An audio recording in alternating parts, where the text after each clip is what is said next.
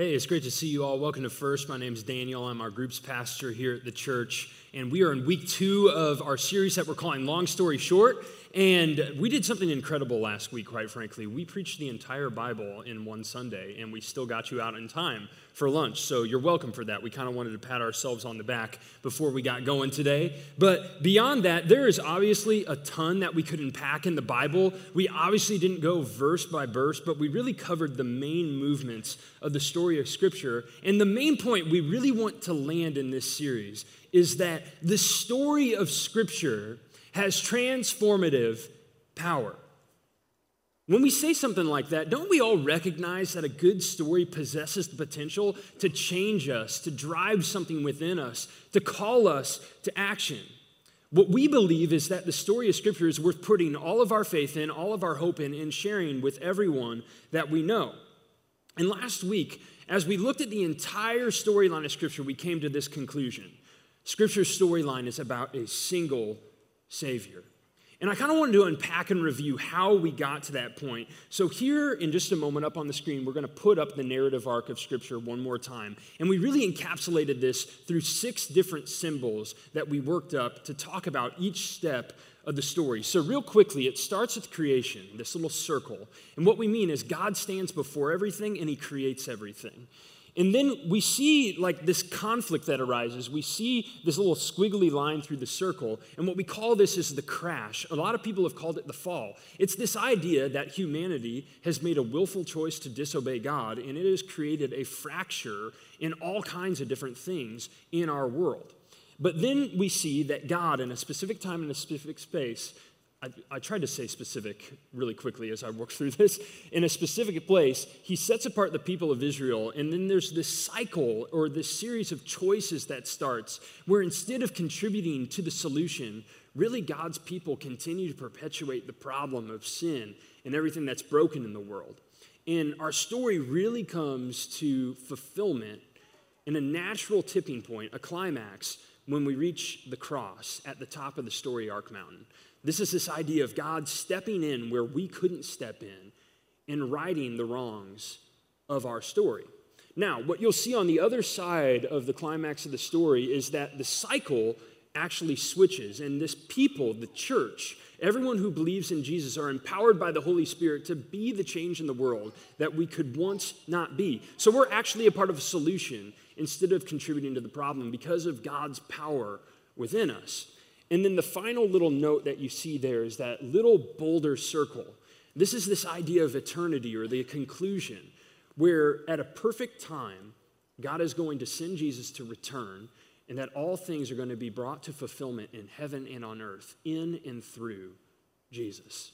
That's the entirety of our story. And what you recognize is that everything leading up to the moment of the cross in the Old Testament points to our need for a Savior. And everything that has happened because of the cross in the New Testament and in the story of the church and in our lives, it points back to what Jesus did as well. The bottom line is this, after we work through all of that entire review, the Bible is a story with transformative power. And this is really important. You need to know this. The Bible is not just a bunch of facts for us to learn so that we can do really well at Bible trivia night, okay? Can I get a couple of head nods on that? There is something more significant going on than just Bible Bowl gold stars when it comes to learning about the story of the Bible. That means nothing to like 85% of you. I totally understand that. Now, let me tell you this. This isn't to say that dwelling upon and memorizing Scripture isn't a significant thing. It isn't to say that if you put Scripture to heart, that it wouldn't completely transform your life. That's not what I'm saying whatsoever. What I am saying is this. If you come to this document, this set of 66 different documents collated together that we call the Bible, and you're just looking for information, you're going to miss the transformative power that is infused within this entire story and that can change you in a radical way. But I got to ask you, I wonder, by a raise of hands, is there anyone in the room who's ever felt guilty about knowing not enough about the Bible? Anyone by a raise of hands? Awesome. I figured that there was a little bit of this as well. And when you catch this idea of there being so much in the Bible, I mean, it would take you a long time to just read through and do like the accelerated reading test on the Bible, am I right? There's a lot of stuff that we can forget, but I want to help you understand here for a second that learning facts about the Bible is not the end-all, be-all of being a follower of Jesus, okay? And so I want to introduce you to a bit of a game that's going to require some audience participation. We call this Ramen or Amen, okay? Here we are. Now, can you please do a little bit worse than the last service because they did way too well and it ruined the illustration, okay? What we're doing here is we're basically discovering, is this an ingredient in ramen or is this a name from the Old Testament, okay? All right? And none of us are going to want to eat ramen after this, okay? So, anyhow, if you haven't already made that choice. So, for starters, we have number one, ramen or amen, base math. Who has got ramen for base math, okay? Some of you bold enough to step out on a limb. Who's got an Old Testament name? Anyone? Okay, let's see what we got here. Oh, from Genesis 36:3. Also, base math, daughter, apparently base math is a good name for a girl. Okay. Moving right along. Number two, mizah. Did we find this on a ramen packet? Ramen? Anyone? Amen. Who's like, this is a super holy thing? Okay. Mizah. Chiefs, yeah, that's apparently some sort of tribe or place from the Old Testament. Okay, number three. Let's roll with this. I'm not even going to try to pronounce that. Do we got ramen? Anyone? Okay, so some more audience participation, a little bit bolder. Who's got amen? Okay, here we go. Yes, this is an ingredient in ramen. Okay, couple more of these. Number four, magog. I really hope this isn't in ramen. Who's got ramen right here? Okay, who's got amen? You guys are doing too well at this. Okay, you get a gold star. Magog, it's from Genesis. Okay. Number five, this is the last one. Holy moly. Amen? Oh, see, I was tricking you. Ramen. Excellent. Okay, yes, this is an ingredient in ramen. Give yourself a round of applause for doing so well. Gold stars on the way out, I promise you. Okay, so with all that said, what we're really getting into is we're trying to untap a little bit more of the transformative power of Scripture. So we're asking a couple of core questions today. And it starts with this. How do we know that we're actually supposed to view the Bible as a story? I think that's a good question because even though like 43% of this is written in narrative form, okay, how are we sure to know that there is actually an interweb story going on here in the Bible? Second question is this, maybe for those of you who are a little bit more convinced and you're already following Jesus, how does knowing the story of Scripture actually help us follow Jesus better? Okay? So how do we know the Bible is actually a story? How is knowing the story help us follow Jesus better? And this is where we start. When we pay attention to Jesus, when we hear him talk about faith, when we hear him talk about God, when we hear him talk about creation, when we hear him talk about what it means to live life the way that God intended it to be lived, guess what? If you're leaning in and paying attention, Jesus is a storyteller. He tells stories, or parables as he called them, which are these short, relatable stories that would have meant something in the real lives of the people that he was speaking to. Now, one reason why Jesus shares stories is purely pragmatic. And I don't know if you knew this, but in the world Jesus lived in, 9 out of 10 people could not read or write. So you or I, when we want to learn something, we have a smartphone in our pocket, and we go and we type something into Google, and it shoots back the answer, or we pick up a book at the library, and we learn something. 9 out of 10 people were not capable, obviously from technology standpoint, but from a pragmatic standpoint, if 90% of the people can't read or write, you're going to need to be a good storyteller if you want to communicate truth.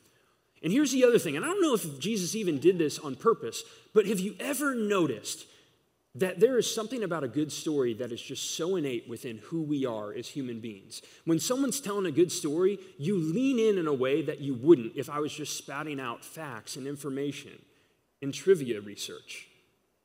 Now, if there was anyone in the entire world who had an opportunity to just list off facts about the Bible, wouldn't it have been Jesus? I mean, he's God after all, right? He would have had the complete authority to say, this is what's true, believe it, do it, and just cut it at that. But Jesus isn't like that whatsoever. Because here's the thing about Jesus. He understands people. Now, I could get up here every time that I preach, and I could read scripture like Genesis 36 and all the ramen names for 30 minutes, and then make some really rigid and dry application. And maybe like 4 of you would be really down for that, okay? But the rest of us are going to be holding our eyelids open or trying to check our fantasy football team for the rest of the sermon, okay? You're not going to respond to that whatsoever. So, what we find Jesus doing, far from fact listing, we find Jesus leaning in and telling good stories that may make us uncomfortable, stories that inspire us, stories that lead us to ask more questions, better questions. And so today, here's what I want you to do. Would you grab your Bible or your app or just follow along on the screen? We're going to be in Matthew chapter 13, okay? And what we're going to do together today, this is the first book of the New Testament, about halfway through the book of Matthew. We're going to pay attention to the first story that Jesus' friend, Matthew the tax collector, ever recorded Jesus sharing, or a parable, which is the word Jesus used to describe these stories. So, as you're turning there, this is important. Up to this point in Jesus' life, he's been trouncing about Israel, teaching in these places called synagogues, which were basically places of Jewish instruction. If you're a good Jewish person, you go to the synagogue to learn more stuff about God, kind of like you come to church to learn more stuff. But today, something different is happening. See, Jesus, he's such a great storyteller, and he's doing so many miraculous things that all kinds of people are following him around. They're coming from miles and miles away, and they've all gathered on the beach of the Sea of Galilee. And there's so many people there that Jesus, he does this incredible thing. He actually steps out in a boat, and he stands in the boat and teaches to the people on the shore because it acts as a natural voice carrier. His voice on the water, they're quiet enough to hear his words reverberate off of the water onto the shore. And with all these people assembled, this great crowd, Jesus leans in and uses this as an opportunity to talk about what it means like to live life in God's kingdom. So we're going to start in verse 3. It'll be on the screen, but you can follow along with me. This is what it says. Jesus said, "A farmer went out to sow his seed. As he was scattering the seed, some fell along the path, and the birds came and ate it up. Some fell on rocky places where it did not have much soil. It sprang up quickly because the soil was shallow. But when the sun came up, the plants were scorched and they withered because they had no root. Other seed fell among thorns, which grew up and choked the plants. Still other seed fell on good soil, where it produced a crop 100, 60, and 30 times what was sown." And then Jesus says, "Whoever has ears, let them hear." And the disciples came and asked him, "Why do you speak to the people in parables?" Jesus, why do you tell stories? Now, if you've been a part of church for your entire life, a lot of this sounds familiar. But if you're even just a farmer, you're probably sitting there thinking to yourself, why would I throw seeds along a rocky place or along a path? That doesn't make a whole ton of sense. And you're right. You want the soil to be ripe for the seed. But in Jesus' time, this was apparently a common agricultural practice. You just sow as many seeds as you can, hoping for the greatest yield or harvest that you possibly can. So it would have made sense to the people listening. And some seeds, they fall on the path, and they never take root.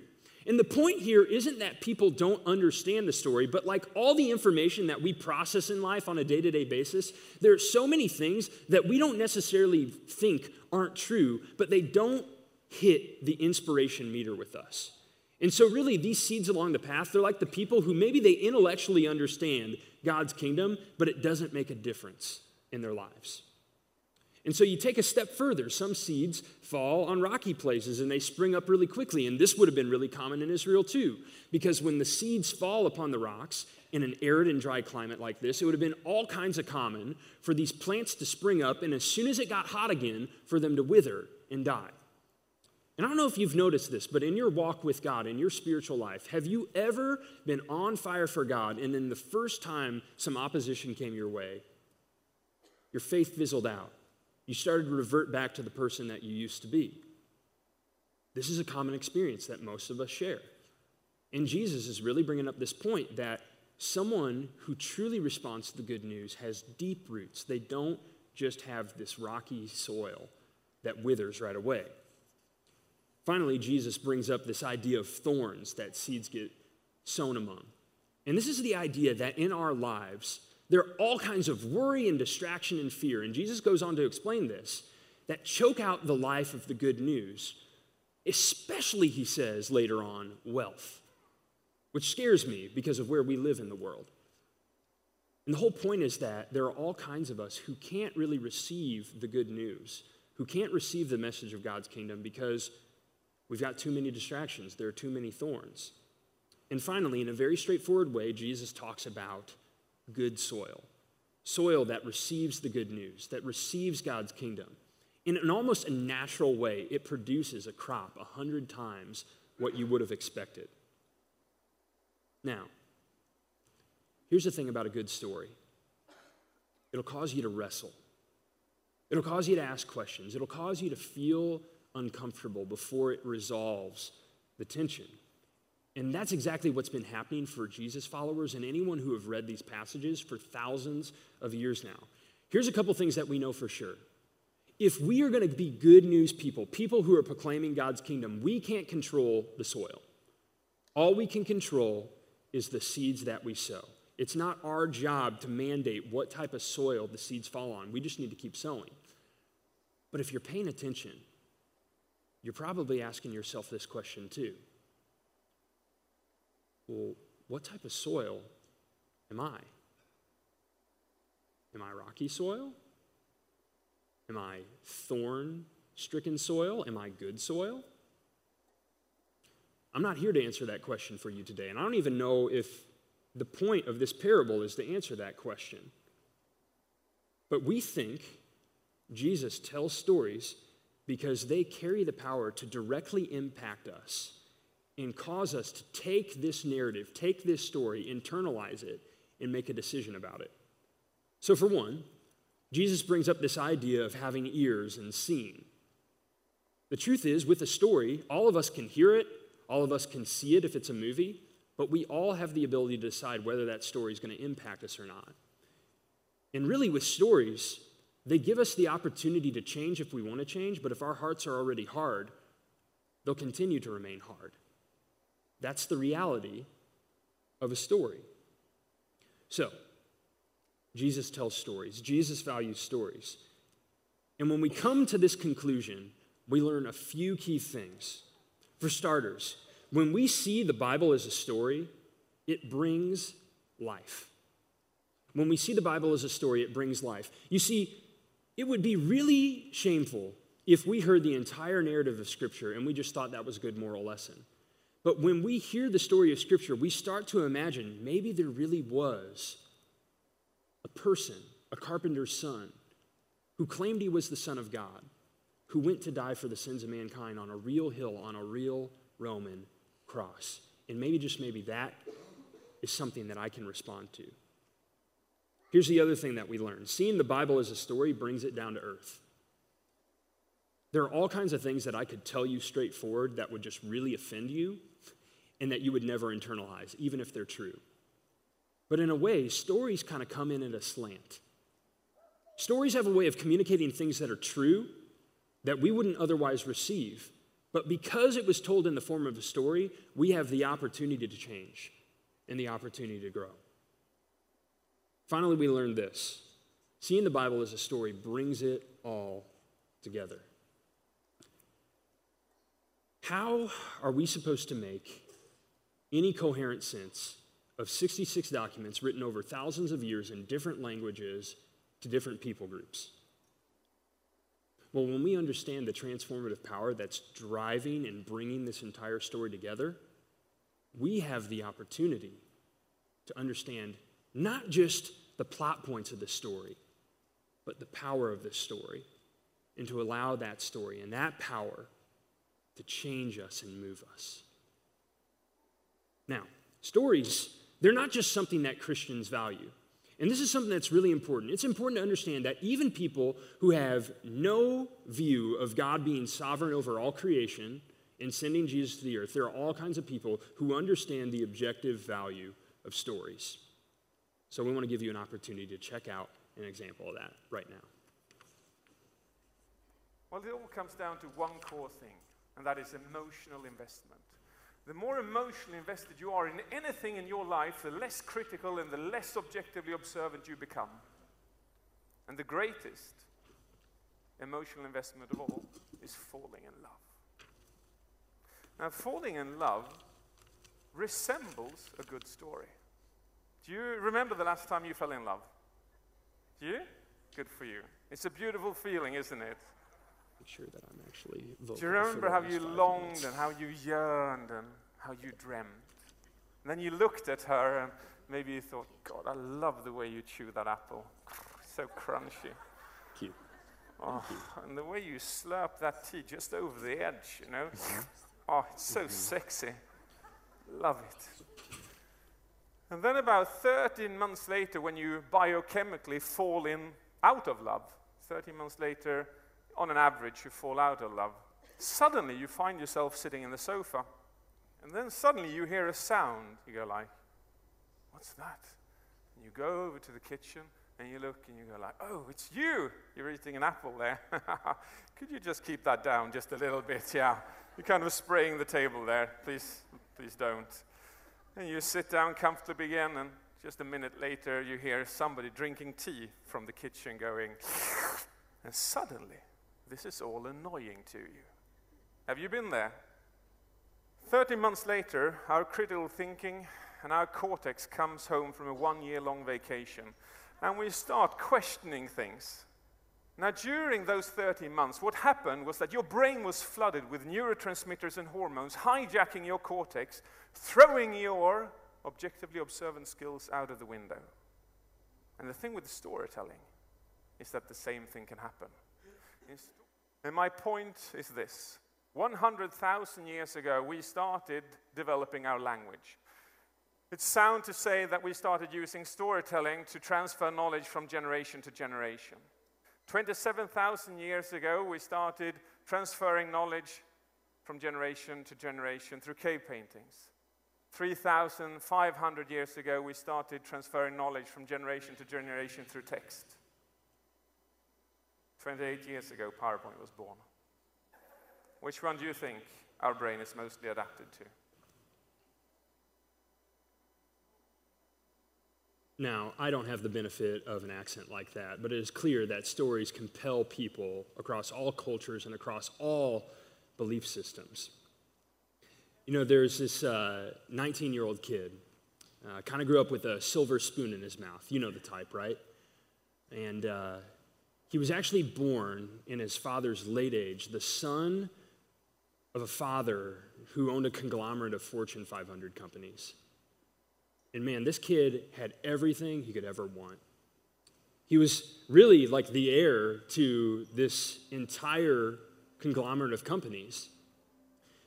But instead of appreciating what had been tossed down to him, instead of appreciating the hand he had been dealt in life, instead of just understanding that he could be apprenticed and developed by his father, he worked himself up, he riled himself up, he felt like he deserved to ask his father to sell what his share of the stocks of the company would be so he could receive a big, fat check and do with it whatever he wanted to do. And man, everyone was offended, from all the employees in the company who found out about it to all the family members who just felt so deeply disrespected. And everyone was just buzzing, what's going to happen, what's going to happen? And to everyone's surprise, that old father gave the son exactly what he had asked for. He sold off all the stocks, wrote him a fat check, and just gave it to him. And next thing you know, the kid is on a private jet out to a West Coast swing and then to Las Vegas. And to no one's surprise whatsoever, over the course of 6 months, through gambling, through prostitution, through all kinds of luxurious purchases, through drug abuse, he squandered every last bit of his share of the company. He got to the point where the only thing that was keeping him afloat in a nasty little studio apartment in Los Angeles was running drugs for a local drug dealer. He was underweight, addicted, and man, he would have done anything even just to scrounge up enough money to buy some ramen noodles to throw in the microwave. Now, he spent a couple of months like that, completely destitute, ruining his life, desperate, broken, until in his spirit he had this realization. What if I just went groveling back to my dad? Maybe, just maybe, he'd give me a spot in the basement of his house. Yeah, I know he'll never see me the same way again, but I'm at the end of my rope. I've got nothing here. I'd be better off dead. And so over the course of a couple of weeks, he gathered enough discipline to scrounge up enough money to get a single Greyhound bus ticket back to his hometown. And by the time he was on that bus, man, he was withdrawing.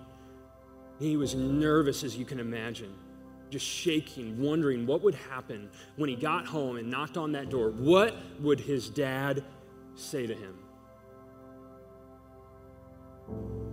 Little did he know, though, that over the course of his entire revelry, all the terrible things that he was doing, his dad had maintained access to his bank account.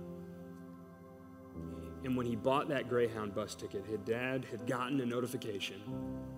And before he could even step off the bus, waiting at the bus station, with a face and eyes full of tears, was his old dad waiting on him.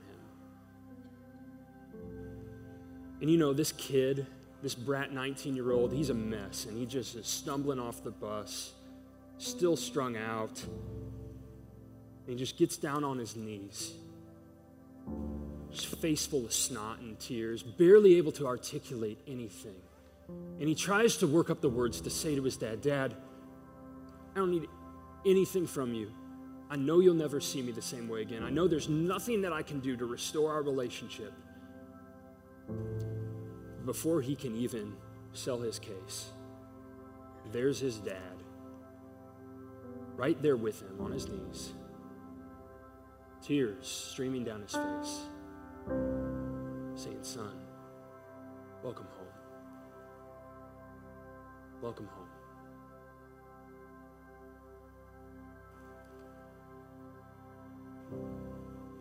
There's someone here today who is so convinced that they're too far gone, too riddled with stupid decisions, that if there even is a God, that he would ever desire to have any type of intimate connection with you, that he could ever look on you with love. You're too abused, neglected, whatever life has thrown your way, and you are just convinced that God is sitting on the stoop of heaven, just waiting for you to die so he can smite you in the presence of the entire heavenly host. You're just so convinced that he wants nothing to do with you. Let me tell you something. If that's our picture of God, then we've accepted the wrong facts and the wrong stories about who he is. Because the stories that Jesus tells about our Heavenly Father look a whole lot more like an old dad broken down on his knees at a bus stop than any of the lies that you've learned over the course of your life. And he's waiting there for you, and he's simply saying, "Welcome home. Will you come back? Will you come home?" Let's pray. Heavenly Father, we want to see you clearly. But if we're being honest, we've accepted facts and narratives about you that are not true.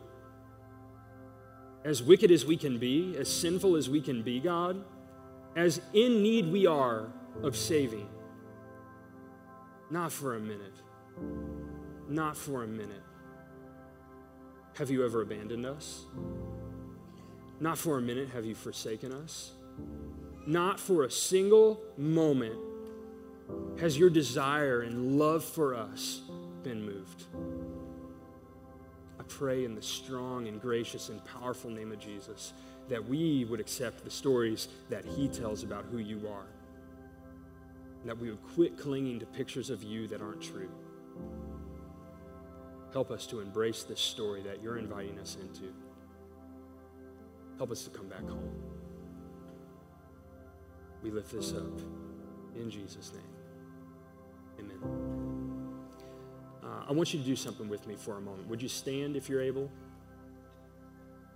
If you're newer to First, what we do in this time is we respond to who God is and the story he is revealing about who he is to us. And so something that's central to this time is we share communion. There are, I think, 6 tables surrounding the room. If you have a relationship with Jesus, I want you to go ahead and I want you to walk there when you're ready. We'll move to do this. And I want you to take that little piece of bread and that little cup of juice, and I want you to remember that in and through Jesus, God is saying, welcome home. Welcome back. Come on home. I love you. God is doing something so mysterious and profound in and through Jesus that we could actually have a restored relationship with him. Let's celebrate that together in just a moment. Others of us, we're prepared to be generous in this time, whether you're doing that on the Give app on your phone or if you've brought a gift to put in the Give and Respond boxes. Please feel free to do that during this time as you feel moved to move. But something else that you can do is you can also take that connection card and you can write out a little bit of contact information. If you're ready to take a step, you can fold that up and put it in the Give and Response boxes as well. But for some of us, quite frankly, today is the day to internalize and fully accept the stories that Jesus tells about God and not the lies that we've believed. And so something that we're actually going to do in a few weeks from today on December 9th is we're going to have a Baptism Sunday, which is an opportunity for us to fully identify with Jesus as our Lord and Savior and to publicly proclaim before everyone assembled that he is the one by which we identify ourselves. He is the one who determines our identity. He is the one who determines our standing in our relationship with God. So today, maybe your decision looks like this. Just coming in surrender, maybe even at a prayer bench or quietly where you're sitting, and surrendering yourself to Jesus and saying, I'm ready to take the plunge. I'm ready to make this decision to fully identify with Jesus as my Lord and Savior.